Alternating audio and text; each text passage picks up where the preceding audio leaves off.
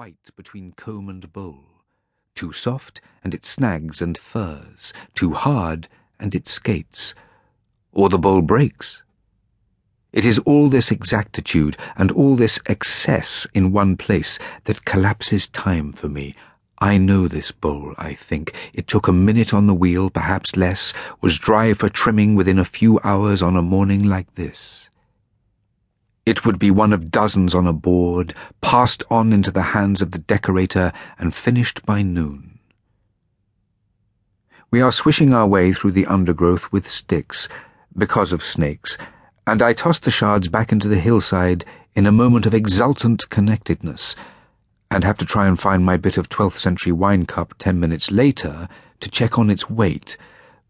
But this is beyond checking. The scale of this stretches me.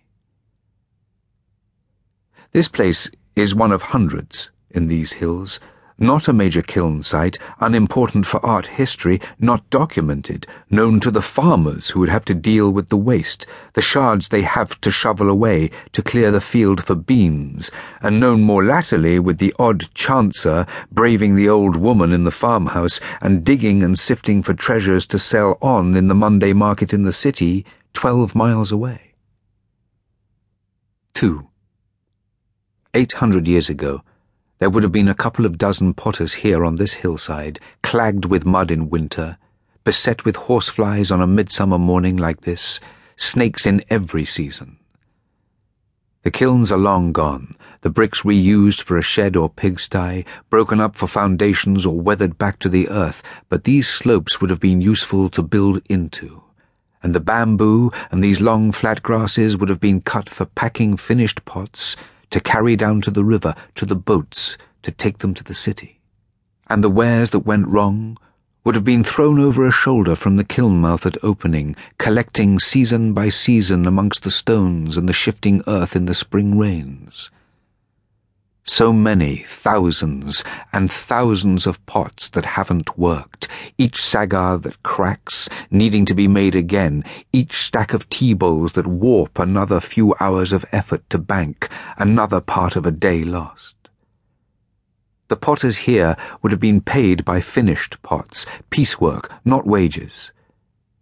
Pots cover every inch of space before the door, writes a poet 1,000 years ago.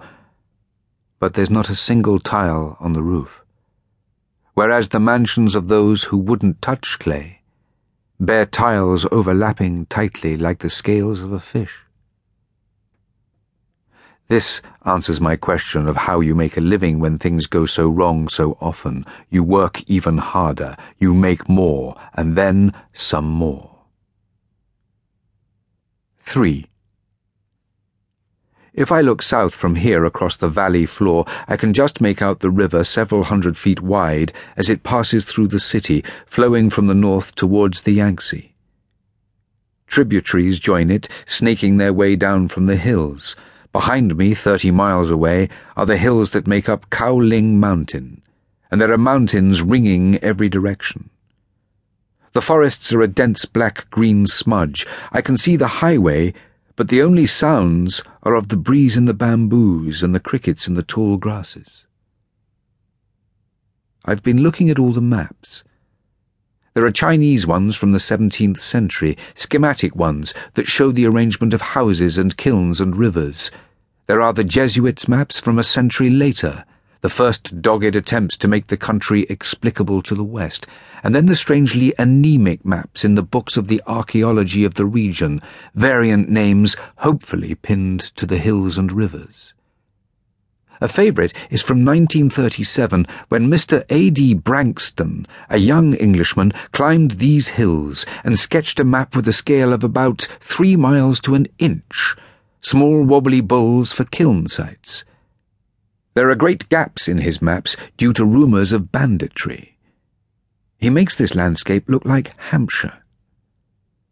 But nothing has prepared me for this. It is a beautiful puzzle of a landscape. Stretching before me is earth and forests and water and villages. And somehow people and happenstance and trade and taste combined here to make this the centre of porcelain for the world.